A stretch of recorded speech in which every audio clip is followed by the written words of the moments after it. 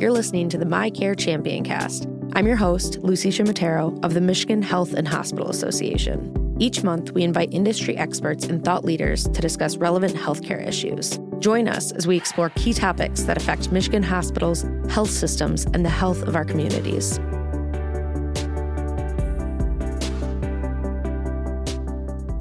Hello, and welcome to Season 2, Episode 1 of the My Care Champion Cast.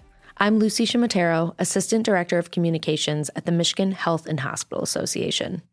In recent local news, you may have seen headlines alluding to the fact that nearly all healthcare occupations in Michigan are projected to experience shortages between now and 2032. That insight comes from the Michigan Healthcare Workforce Index, a report published by the Michigan Health Council, who is a friend and associate member of the MHA. The index is a comprehensive, first-of-its-kind report that assesses the outlook of 36 healthcare jobs in the state. Today, we'll discuss a little bit more about the report findings, but also get a look into how they drive home the importance of investing in our healthcare talent pipeline. To help guide the discussion, I have Milani Brim in studio, who is President and CEO of the Michigan Health Council. Milani, welcome to the studio. Thank you, Lucy. I'm happy to be here.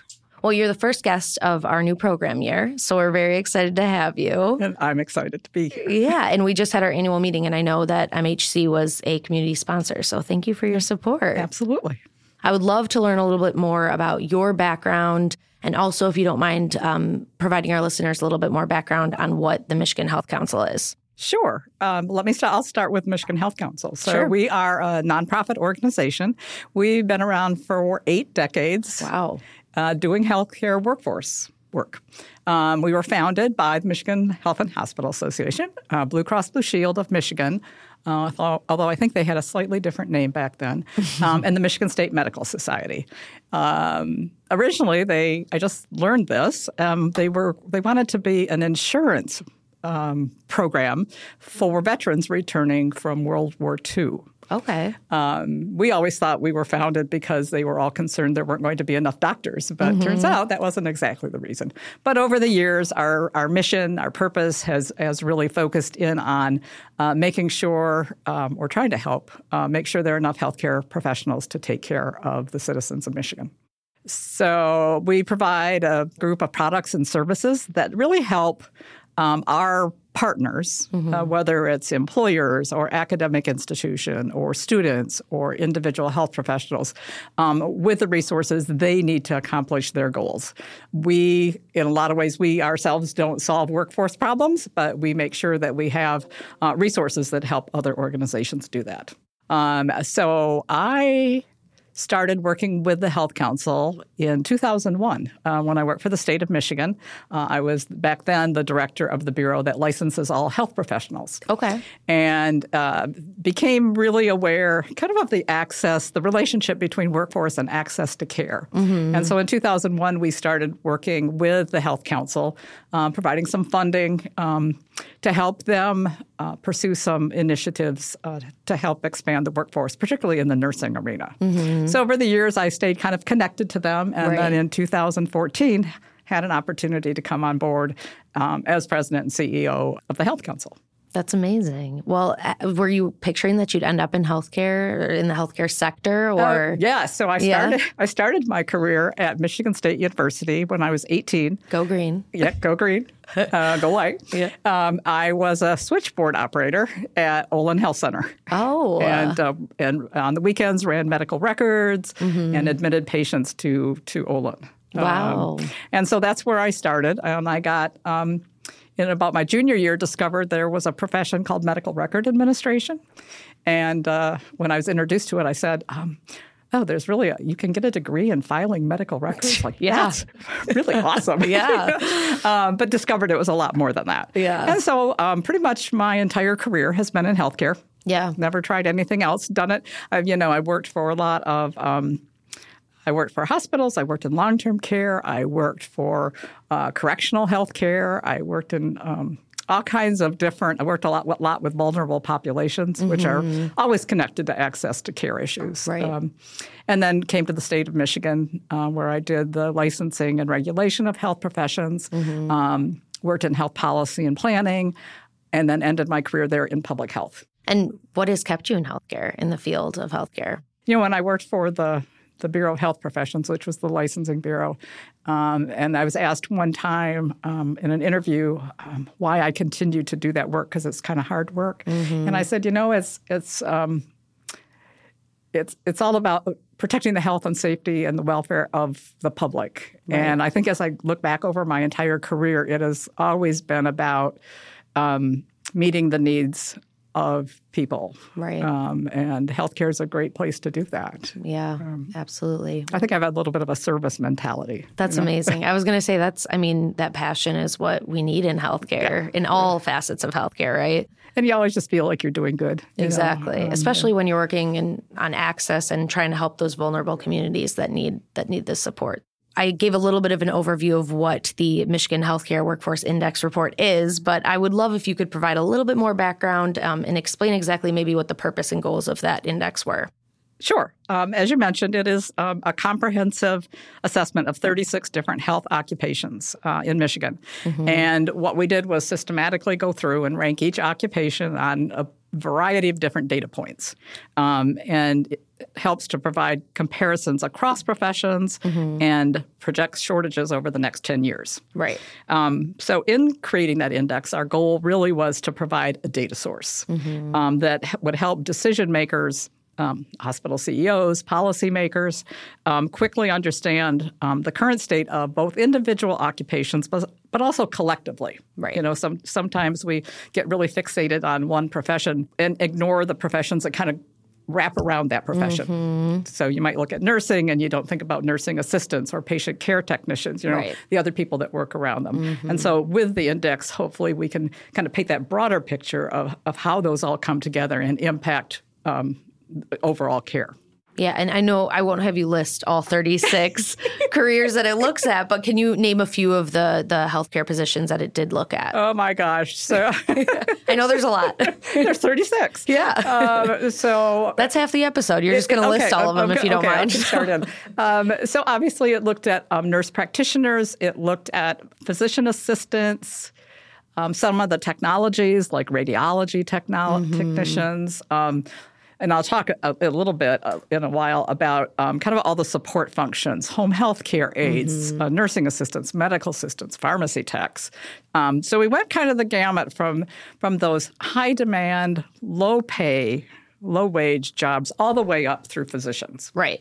And everything in between. Right. That's good. That's a broad spectrum. Very broad. So before we get into the specific findings, I know they were really compelling. I know data isn't everybody's forte, mine included. I mean, I got a degree in communications, so I'm the first one to be confused by data language. But can you give just a quick overview of what the specific variables were that were, measuring the results of the index? Yes. So one, I would start by saying we used 3 different quantitative sources for data plus several qualitative data reviews. So I'm going to focus on really Lightcast as the major source for data, which Lightcast is a leader in labor market analytics. Okay. They gather and integrate data from dozens and dozens of sources, public, private, put them together in one large database that you can access. So they look at things like economic, labor market data, demographics, education, job posting data. And so all of that's in there. So we use that. We also use some data from the Association of American Medical Colleges and Accreditation Council for Graduate Medical Education to assist in looking at physician retention. Okay. Physician resident retention, I should say. But the 4 variables that went into the index were growth of the profession over the next 10 years, wage growth over the past 10 years. So how has it grown? Turnover. And then the projected shortages based on comparing the number of expected job openings with the number of degree completions from the educational supply side. So are we educating enough to meet the openings? Right. So from there, do you want me to talk about how we ranked them? Yeah. Okay. Yeah. I know that there was a distinction in the report that it's not meant to be a ranking of best versus worst healthcare jobs. That wasn't meant to be the takeaway. That's correct. So we do rank them from healthiest to least healthy. And then again, that's based on those variables. Right. So each occupation was ranked from 1 to 36 on each of those 4. So growth, wages, turnover, and that projected shortage number. So if you're a low number, if you came up like a 1, that meant you were well positioned on that particular variable. So the higher the number, the less favorable you are. Okay. So then the results of those were all summed up into one ranking, and that you'll find that in the report with real high numbers, meaning lower in the priority. So, if I'm 36th, that means that there's a problem. Right. So those would be what we would refer to as the unhealthiest. Okay. So can you just name maybe one of the healthiest and one of the not healthiest? So 2 of the healthiest are nurse practitioners and physician assistants. Okay. And probably the 2, the unhealthiest are probably in that category: home health and personal care aides, nursing assistants, medical assistants. And when you say that, do you mean that those healthcare roles are projected to experience worse shortages? Is that an element of when you say that, that's what that could be translated to? Yeah, so we look, the index actually looks at shortages from 2 different perspectives. One is an absolute value shortage, which means those are the occupations that have the largest projected shortage, just based on sheer number. So, for example, home health and personal care aides. The shortage is projected to be 168,312 by 2032.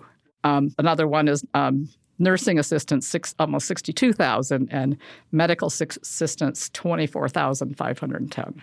And I mean, you think about rural Michigan, what does that mean? Yeah, because again, yes, you still have geographic. So one thing I should go back and say is nearly every profession of the 36 that we looked at will experience a projected shortage.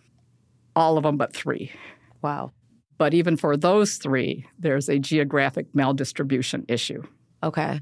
Bottom line is we're not good across the board. Right, right. All areas need support, even the healthy projections. Yeah. Well, I know it touches on a little bit of the behavioral health side of things, too. Can you elaborate on what those positions looked like? Sure. I think the occupations that require an MSW. So that's a grouping within our occupational clusters. And so that's... And MSW is... Masters in Social Work. Yeah, Sorry thank you. about that. No, that's okay. Includes like healthcare social workers, marriage and family therapists, rehab counselors, mental health and substance abuse social workers. They are 6th when you look at that absolute value shortage. Sheer numbers. So they're projected by 2032 to have a shortage of 10,702. Wow. And that's not including, psychiatrists or any other profession, psychologists to support the kind of the whole picture of a behavioral health. That's just the professions that are that masters in social work connected. Right. So when you talk about behavioral health, this was really shocking to me. In a study done in 2020 by the Kaiser Family Foundation, Michigan had one of the most severe behavioral health shortages in the country. Over 5.2 million, which is slightly over half of our population, live in what's called a federally designated mental health shortage area or medically underserved area, which means over half of our population don't have ready access to behavioral health services. Right. And in a recent study from Alterum, behavioral health provider capacity was noted to be particularly low in the upper half of the lower peninsula, where we actually have 4 counties where they have no psychiatrists, no psychologists, and no substance use disorder treatment facilities. Yep. So it is pretty significant. Yeah, I know behavioral health is a huge priority for the MHA and continues to be into the new program year. And we have members who are doing really incredible work. We're working on our community benefit report right now, and there's a lot of hospitals and healthcare systems that are investing in their communities to address some of those behavioral health gaps. So this data, obviously, it might seem a little bit gloomy, but I want to touch on some of the positives. And I think, you and I had discussed beforehand, with knowledge comes power, right? Exactly. So what opportunities does the report present? And I want to know specifically how it informs the need to keep investing in our talent pipeline. as I said, nearly every occupation is expected to experience a shortage. So I think that in itself speaks to the importance of investing in the talent pipeline. Mm-hmm. I think I'll start by maybe looking at turnover and the relationship, particularly to the top two occupations experiencing the greatest shortage, which, again, were the home health care and personal care aides and nursing assistants, both which were ranked 35th and 36th in terms of shortage. Mm-hmm. Some recent turnover data shows that for certified nursing assistants, CNAs, right. The turnover rate is 88% annually. Whoa. And for medical assistants, it's 66%. So we know that turnover is, a significant cost for employers. Every time you have to replace somebody, there's cost associated with it, whether it's recruitment, retraining, onboarding. But when you put that together with the projected shortage, what you end up with is,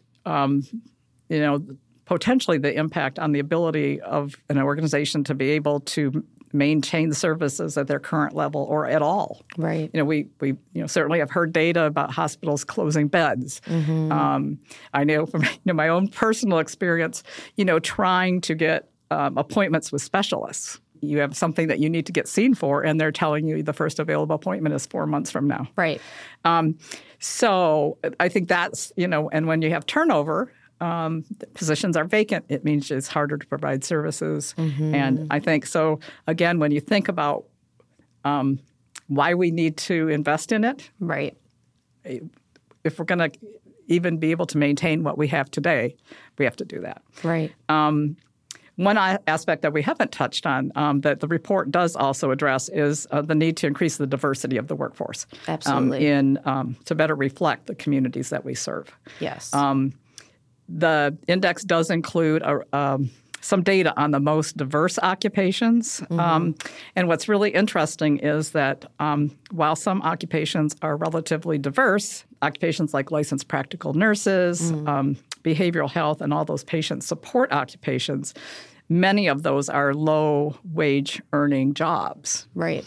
And the risk is that means that while they may be a better reflection of the community, they are also occupations where they might consider leaving healthcare for higher wages in other industries. So, when you see McDonald's or you see Burger King saying we're paying $16 or $17 an hour, and you're a home care worker and you're being paid $12 an hour, it is hard to keep them in the workforce. And again, they represent at the moment a lot of our diversity. Right. And so that's kind of, if you lose them, it's a kind of a double impact. Absolutely. And having a more diverse, workforce directly helps the health equity of and access to care. Absolutely, because we already know from research that outcomes are better when providers look like the patients they're serving. Absolutely. So it is really important. So investing in pipeline programs designed to target students of diverse backgrounds is really essential to changing the overall demographics. If you want to change the trajectory, you've got to invest early on in the pipeline to attract students of color to health careers. Absolutely. How else can education and healthcare leaders work together and collaborate? I know they already are in a lot of ways, but what else can be done to help with that workforce development piece? Yeah, so I think, I like to remind folks that, employers are the ones that really drive this. For a long time, we've, even at our organization, our board was heavily composed of academic institutions. And then, one day you kind of step back and you say, well, really, it's the employers who determine what the demand is. Right. And then educational institutions need to respond to that, need to make sure they're offering programs that support those professions that are most in demand. So establishing relationships with colleges and universities in the community is really important to assuring that there is a talent pipeline that's going to meet the demands. Working with organizations such as the Michigan Workforce Training and Education Collaborative, MW Tech, they focus on building collaborative, employer-aligned educational programs. So community colleges working with employers to provide access to kind of those professions that are small in number and and hard to find educational programs. So those partnerships to really connect employers and academic institutions together to make it happen. Doing things like offering apprenticeships. Right. You know, that's a kind of new to healthcare to be doing that, but we have one of the first nursing apprenticeships in Michigan. Yes. We have other professions that are also offering surgical techs, medical assistants, and that's a great way to particularly move the incumbent workforce, people who are in those low-wage positions, to give them an opportunity to move along a career pathway. Exactly. While they're making money, still getting a living wage, hopefully, while they're getting educated in a new profession. Right. So it's a win-win for the student. It's a win-win for the employer. And so doing things like that, I think, is really crucial. And that takes a partnership between an employer and an educational institution. Absolutely. My personal favorite, which is generating that pipeline of future health professionals, which begins with the K-12. Oh, yeah. If we are not convincing kids by middle school that healthcare is where it's at, we're too late. Right.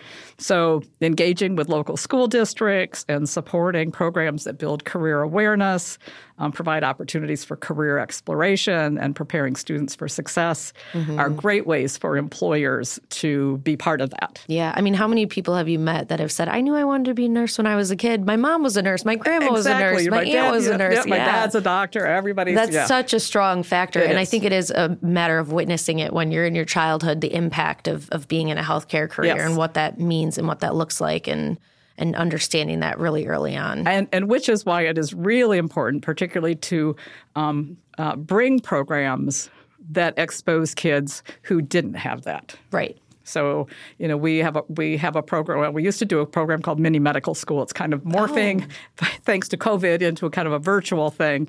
But it was really designed to go into underserved community schools in those communities and introduce kids who didn't have parents who were nurses and doctors, who had never maybe even been to a healthcare professional, to get them to understand that was an opportunity potentially for them. And there are a lot of accessible opportunities. It doesn't require always a medical degree. There's so many non-clinical jobs in healthcare that have just as important of an impact on the healthcare process. So if you don't want to invest 11 to 12 years of your life getting through medical school. Absolutely. Everything from certificate programs to associate degrees to there's wherever on that continuum. Right.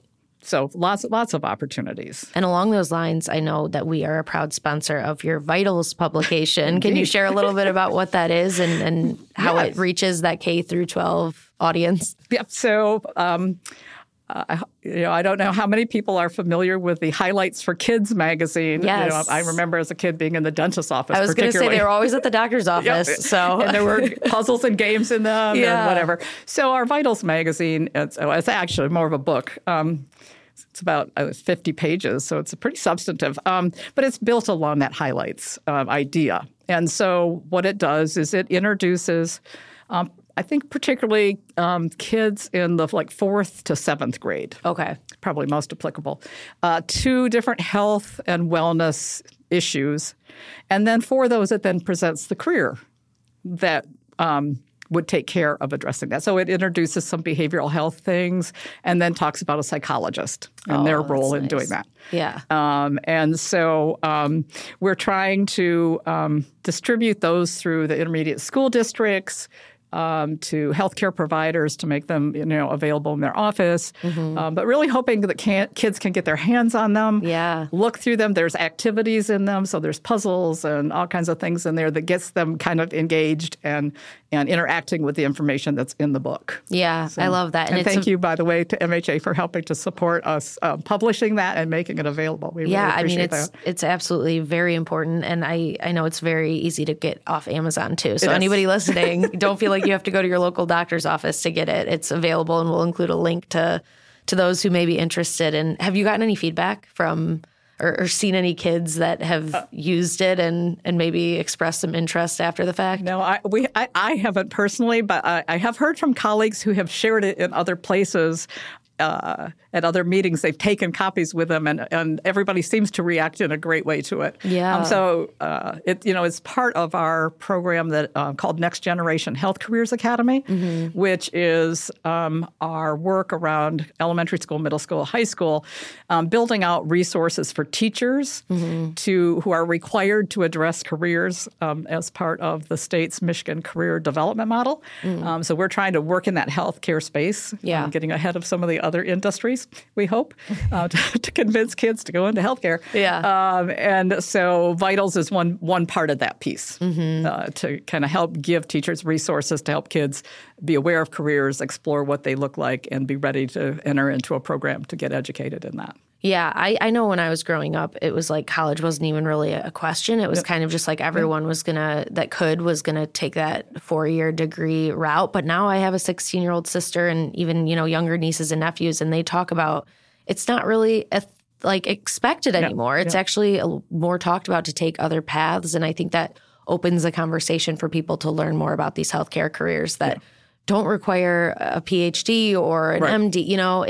It's a real opportunity, I think, and the tide is turning in that way. So I think it'll be really helpful. And I think, it's, employers are really getting smart about that, the kind of developing career pathways. Yes. For incumbent workers, so that, one of the successes is when you can take an existing employee and educate them and move them up through careers. Right. One, it shows that you care about them, you are investing in them, and they are more likely to stay not only with your organization, but with healthcare as an industry. And so even if you're entering healthcare at those kind of low-wage, minimum education requirement jobs, coming in as a nursing assistant or a patient care tech, if as an employer you're providing opportunities for them to look beyond that while they work for you, it's a win-win for everybody. Absolutely. And I think that's the case across the board, even outside of healthcare. That's been proven time and time again. If you invest in your teams, they'll invest in you. So I appreciate you bringing that up. Well, before I let you go, are there any other initiatives? I actually do want to ask while I have you here, is there anything at MHC that you're working on currently in the health equity, implicit bias space? I know we touched on, diverse workforce and the importance of that. And I just was hoping you could elaborate on anything else that you're working on in that arena. Sure. So a couple things. One, we have a diversity work group within some of our nursing work that is focused on trying to look at how to change the trajectory of the diversity of the nursing workforce. We have that. When the state put into place the implicit bias requirement last year, we kind of jumped on that, and we have 2 staff now who provide implicit bias training in person, virtually, on demand. So you can find out a lot more about that on our website, mhc.org. We also do, and I guess it's my pet project, which is work around health literacy. Specifically, right now, I'm doing a small grant that focuses on the intersection of implicit bias and health literacy, recognizing that 9 out of 10 people in the United States have low levels of health literacy. Right. And so we developed a curriculum and so we're all about improving communication between providers and patients and not trying to fix patient literacy, making it possible for providers to work with the literacy level that a patient presents. Meeting patients where they are. Right, meeting patients where they are.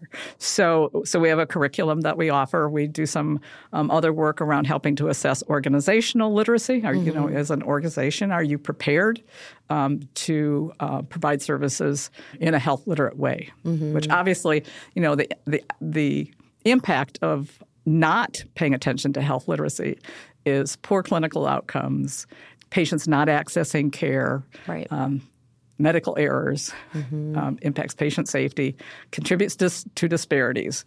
So, and there's data to back that up. Yeah, absolutely. And so that's, I think, in terms of some health equity, that's another space that we're working in. Yeah, and on the implicit bias side, have those trainings I don't know if you're collecting data to kind of show their impact or if you've just gotten anecdotes from people who have participated. What's the feedback been? So I think right now, I think they are working on a little bit of an evaluation, but we have tons of anecdotal. We have Kirsten Sewell, who is the primary trainer for implicit bias, has a bulletin board in her office where we call it her affirmation bullboard because it's emails that she's gotten back from people who said, oh my gosh, this was so beneficial. Things like, I didn't think that I needed to hear this. Mm-hmm. Or other people who have said, oh, my God, everybody needs to take this. Yeah. And so she's actually just finished up training with a behavioral health organization. Mm-hmm. She's been doing public health departments. And everybody is like, this is really important. Yeah. We had Renee Kennedy on the podcast a while back, probably almost 2 years ago now. And we were talking about social determinants of health and teaching people about that and teaching people about health equity. And one of the things she said really stuck with me was people are intimidated by the idea of not having all the answers. And she made a point of saying, if you come to the table with questions, you're in that's the right thing to do. You're supposed to come to those conversations with questions, not all the answers. So It's good to hear that people are going to those trainings and feeling empowered and not criticized, or they're learning, and it's a necessary thing to learn about. And understanding it is an ongoing process. We will never be experts. Exactly. So one thing I would say about our implicit bias that I think is really a real asset is Kristen really chose to focus on a lot of different dimensions of implicit bias, so that there are different modules for everything from racism to poverty to gender. They're doing one on body size. I think our plans are to do one on ageism. And so because sometimes people who come to this, they said, I have to take implicit bias training. The state is making me. And it's going to be all about race.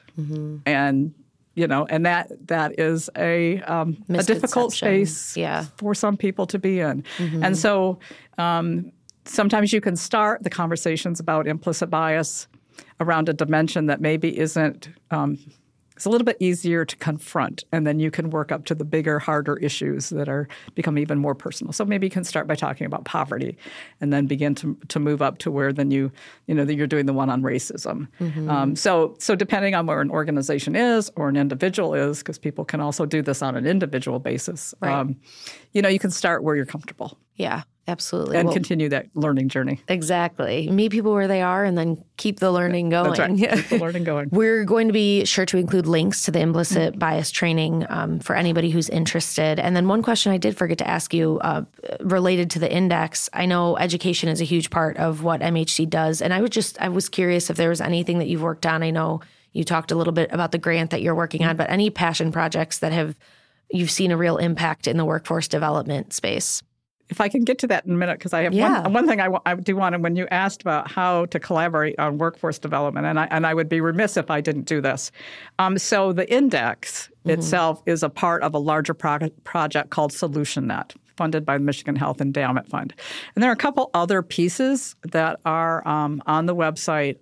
It's like mhc.org/solutions. One is called the Hub. And it includes profiles of more than 200 initiatives that organizations are working on related to healthcare workforce development. So it could be everything from pipeline programs to career pathway programs. It is sorted by prosperity region. Okay. The state's 10 prosperity regions. So you can go in, and if you're a hospital CEO who's just intrigued about, I really would like to do some K-12 pipeline programs with my community, you can go in and search in your own region. You can search other people's regions, and look for people who have, something that looks like a best practice to you. Okay. And then we have contact information and ways to find out more about those things. So that's really important. It also is an opportunity for organizations to put their own initiatives in. So if they haven't had a chance to connect with us, you can go on and add yours. Yeah, that sounds like a really... just becomes a great repository so you're not reinventing the wheel. Yeah. And the ideal for me would be that you actually identify some partners in there, that some organizations you might actually be able to develop a collaborative relationship with I feel and like have a bigger impact. A lot of the work always comes back to the importance of collaboration and not reinventing the wheel, but working with the partners that are already in the community. So that sounds like a really helpful and useful database that you have. Yeah. That's good to know. So in terms of, something like really rewarding, I think really the working in that K-12 space, when we started with this mini medical school program, it was actually started by the Michigan Osteopathic Association, and then at some point we agreed to kind of take it over. And it was a program, and it's virtual now, but it was in person, and we would go and spend a day in an elementary school, and we have like 7 stations where kids would rotate through. So they'd learn about bones and organs and nutrition and physical education. And then when they got done, they got to put on a white, doctor's coat, had a stethoscope, and then they would get their picture taken with a certificate saying they were a graduate of mini medical school. Oh. But with that, the staff person who ran that program at the time would sit down while they were waiting to take pictures with kids and talk to them. And this was kind of early in one of our earliest programs. And she sat down with a little boy. It was over in Flint. And she asked, and so one thing that was important about that, and even with our virtual version, is we connect kids with students who look like them. Medical students, nursing students, so that they can see that it is possible, that's real, that I could be one of those. And she asked this little boy, like, what do you want to be when you grow up? And so he said, I could be a janitor. And I assume that's because that was probably the male role model he saw at school. He said, or I could be a doctor. Oh. And I was like, okay, that's why you do mini medical school. Yeah. That's why we do the K-12 work. Absolutely.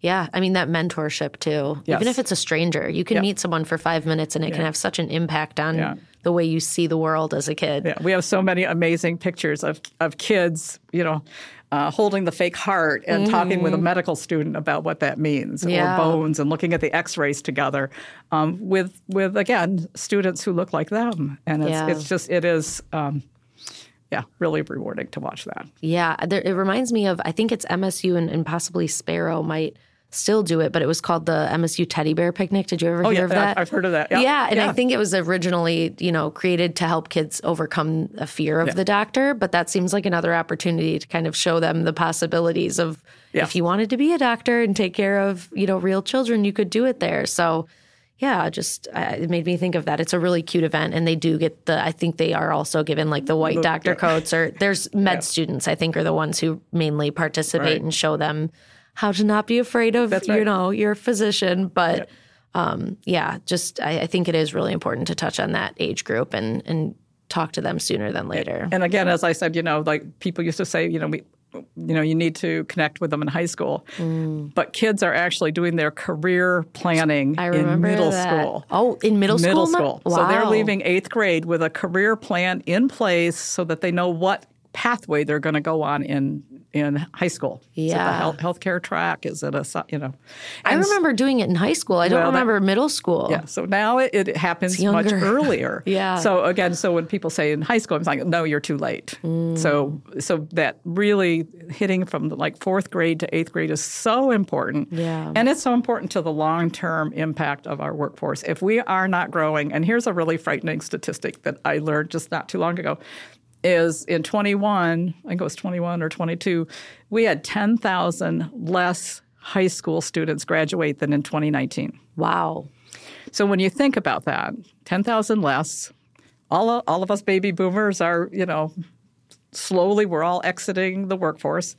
Fewer students coming into the labor market, and we're competing in healthcare for a lot of those kids who are in the STEM.